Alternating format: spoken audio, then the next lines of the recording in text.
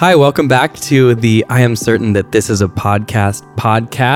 I am your host, once again, Mark Paul Freeman, here with my wife, Anna. Hello.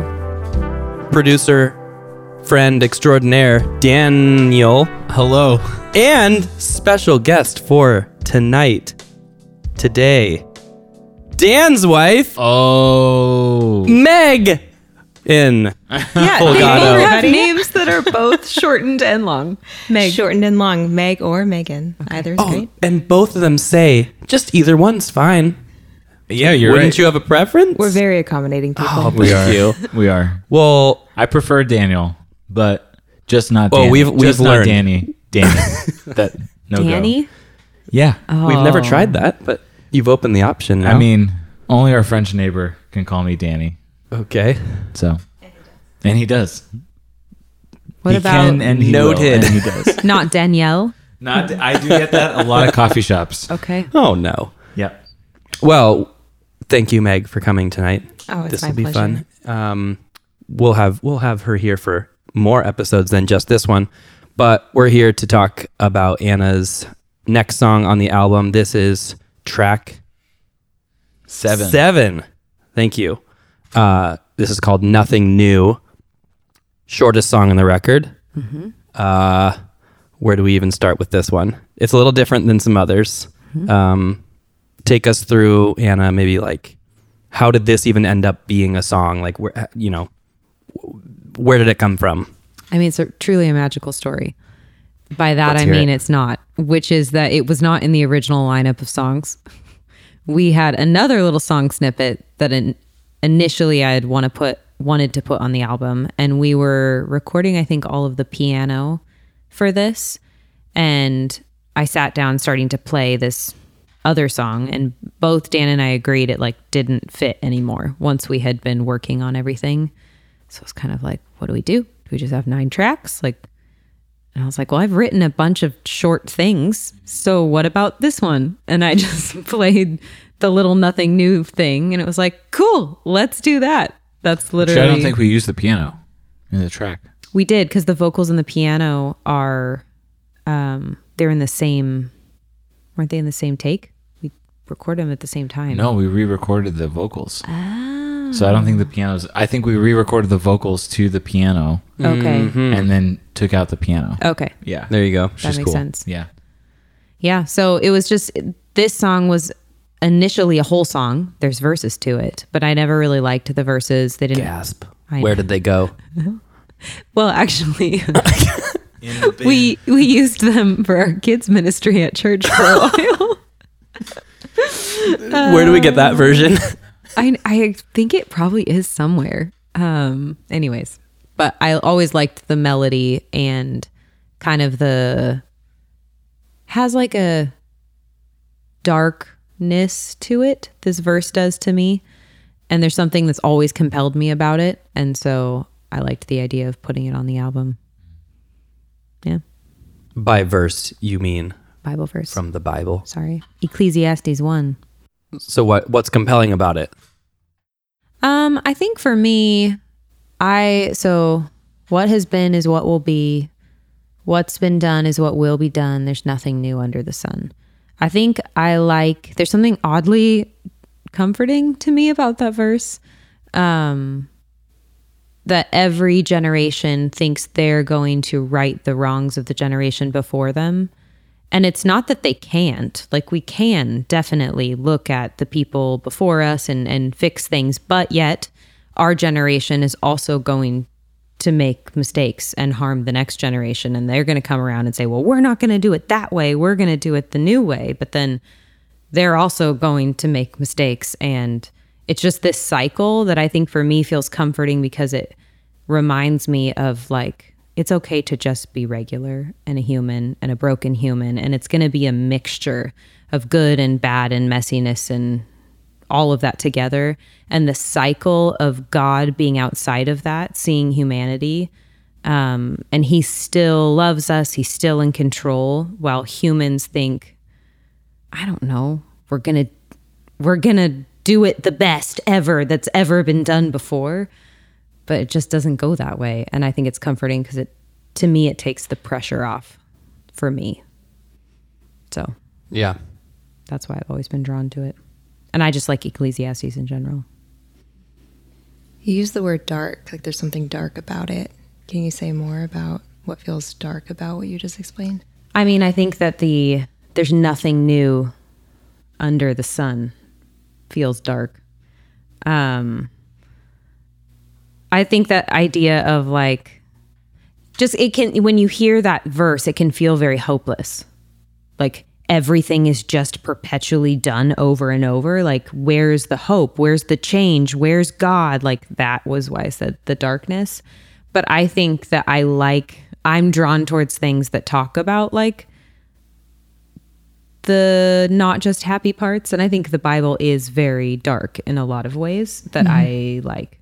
Whereas I think sometimes Christian culture steers away from the darkness. I like to talk about the truth of kind of the grittiness of life, because Ecclesiastes is a very sad book. But there's also a lot of hope to me in somebody who's lived their life and tried everything possible to find happiness and fulfillment, and they realize at the end that it brought nothing. So there's something a little bit defeatist about it. I you guess say? so, but I like that. I don't know. Yeah, there's kind of a lot of ways to take it. Yeah. Of like, it can seem really depressing because you can't like make progress or like innovate on things, or I mean, there's like lots of different ways to take it, right? Yeah. I mean, you mentioned about more about the maybe character about that, about, you know, these people have acted or done certain things. We're gonna move away from that now and do something different.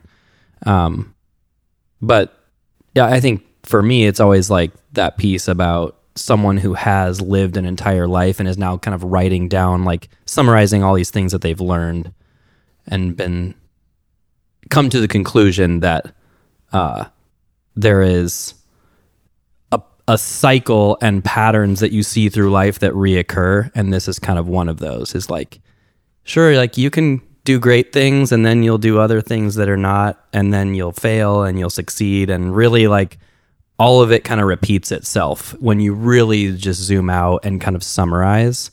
I think that's for me where there's some comfort to the maybe like,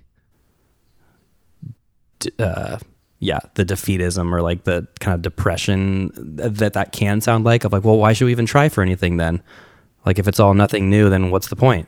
Well, it also goes against some of the fear mongering that I also think is really real, even if it's like end of the world stuff, or like, oh no, this political leader is going to ruin our country as it is. And like, but to realize like leaders come and fall and people, like things change. What's the other piece of Ecclesiastes says, like the streams, seas and, the streams flow to the seas, but the seas aren't full. And yet again, the streams keep flowing to the sea. Like the rivers flow to the ocean, but the ocean never fills up. It just keeps going. And that I think is a comfort to know that like, even though it can feel like everything's ending or everything's going to be terrible, there's nothing new under the sun. It's just it'll keep going, and it'll go on beyond us, and it went on before us. And so you can just be faithful with what you have in front of you instead of like, I don't know, the fear piece. Yeah. I think. Yeah, it's like looking at it from two different lenses, like from a macro level and a micro level. And I think what you're saying is more macro, like you'll never stop being human, and with all the imperfections and the beauty, and that kind of gets recycled. Like everyone has the human experience. Yeah. So in that sense, there's nothing new. But on a micro level, like personal, I think that's where it can feel a little defeatist until you get into the weeds of that a little bit more. Because like you were saying, the language you were using before sounded almost like generational patterns. Like those things can be broken. Like there can be new ways. And so, and on a more personal level, there can be new and like beauty where there was like curse or destruction, and there can be healing. And so, yeah, I think just that micro and macro difference feels really important in this conversation. Oh, for sure. I'm definitely not. Well, and I don't even think it's poetry. Like, I just think it's a poem written by somebody. But I think that the point is no, you can never ever do anything better than the people in like before you. Like you were abused, sorry, you're going to abuse. Like I don't think that all is what that is about. Totally. I see it much more like a way high level sort of like take on humans and humanity. Then can you actually make progress in your life? If you can't, then That's Oh, truly Lordy. depressing. yeah. I don't know. Do you want to talk a little bit more about like the process of this song? Because it is a bit different from some of the others. And what you mentioned earlier was that it barely made it on. Like, so what was it like kind of like in this whole thing about We're all looking at each other right now. Why? It's just great. I just love what's happening. Sorry. I mean, like it's funny, like the process of music and people, I just think it's so interesting to hear how creative work kind of like comes to be and ends up at the end state. Like this could have taken so many directions, right? And the whole album that we've been discussing could have taken multiple directions and sounds.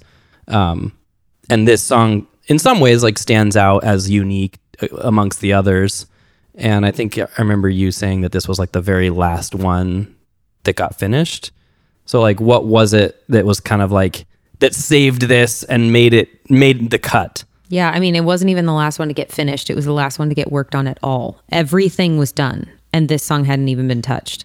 All we had was like piano and vocals. And I didn't like it because there was nothing like compelling about it, how we had it. And so I remember just that last day at your guys' house. And I'm pretty sure I just said like, can you just do something with this? I feel like that this was much more your musical style because I wanted it to get, I think the song, I didn't write the lyrics. So like the song can stand alone in a way that I think works well because otherwise the album can tend to have a very similar sound of a lot of the songs. And so I like the idea of making it more like digital, for lack of a better term. I don't know. And the funny thing about this is I had recorded the piano and vocals just free form because it was like, oh, this will be looser sounding, which means I didn't do it to a click track, to a metronome or anything. And then after the fact, Dan had to try to do a drum beat to something that was completely not in time whatsoever. And it was fabulous. Like it worked, you did it. But yeah, it took some finagling. I have no recollection of making that except for trying. The one thing I do remember was trying to align one kick hit, and I couldn't find like where's the beat? I couldn't find where to start it, and just it was driving me mad. And we probably did that for an hour until it felt right. But that's about all I remember from that. It's weird because on that I feel like I went into like an odd trance state.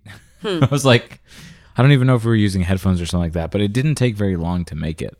I do remember that much. It was like maybe an hour and a half, 2 hours. I think once we did the drums, the song made sense. Yeah. Once totally. we added that to it, it was like, okay, there's something interesting here. We can figure out how to finish this. The song is 53 seconds long. So it didn't take that long to work on. And a lot of that 53 seconds is just a really slow build in the true. beginning. The beginning. There's only like two. So the song is like 35 seconds. Yeah, totally. So I don't know. There's whistling, I think, still in it. Rachel whistled. I whispered, which I still think is real creepy, but I think it's cool. Yeah. Yeah, it just has like a cool,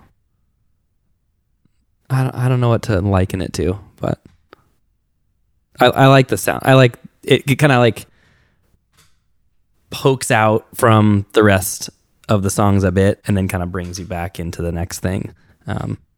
So it's a cool like transition piece, I think. Yeah, without meaning to. I mean, it ended up working really well. The song Revival ended up being kind of like the center of the album.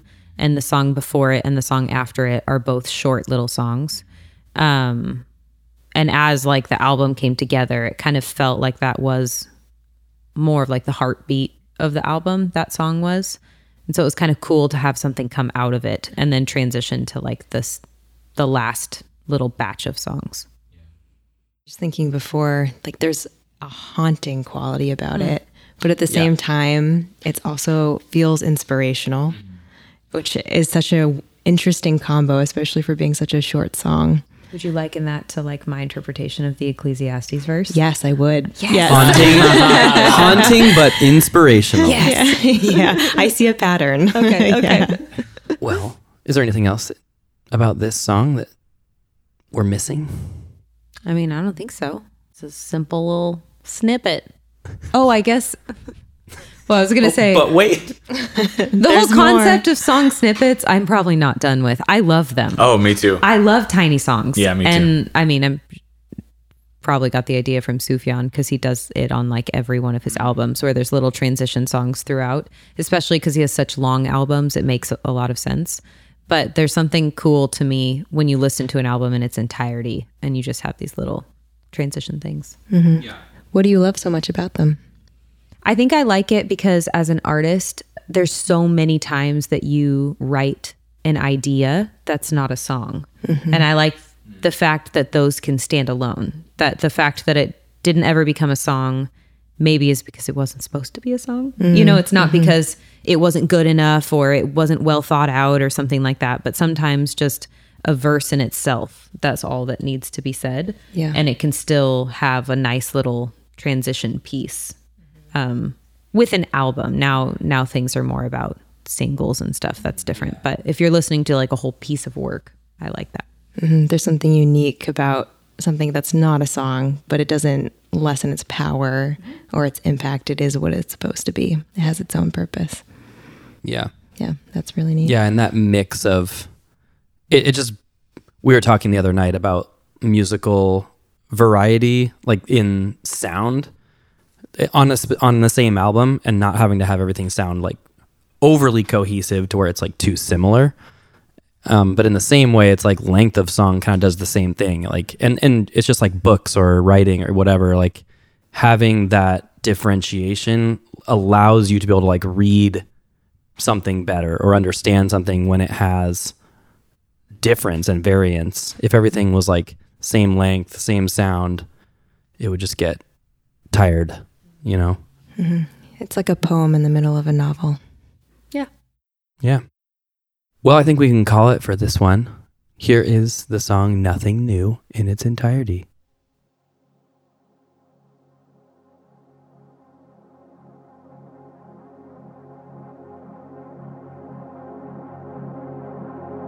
What has been is what will be. What's been done is what will be done. There's nothing new, there's nothing new. Nothing new under the sun.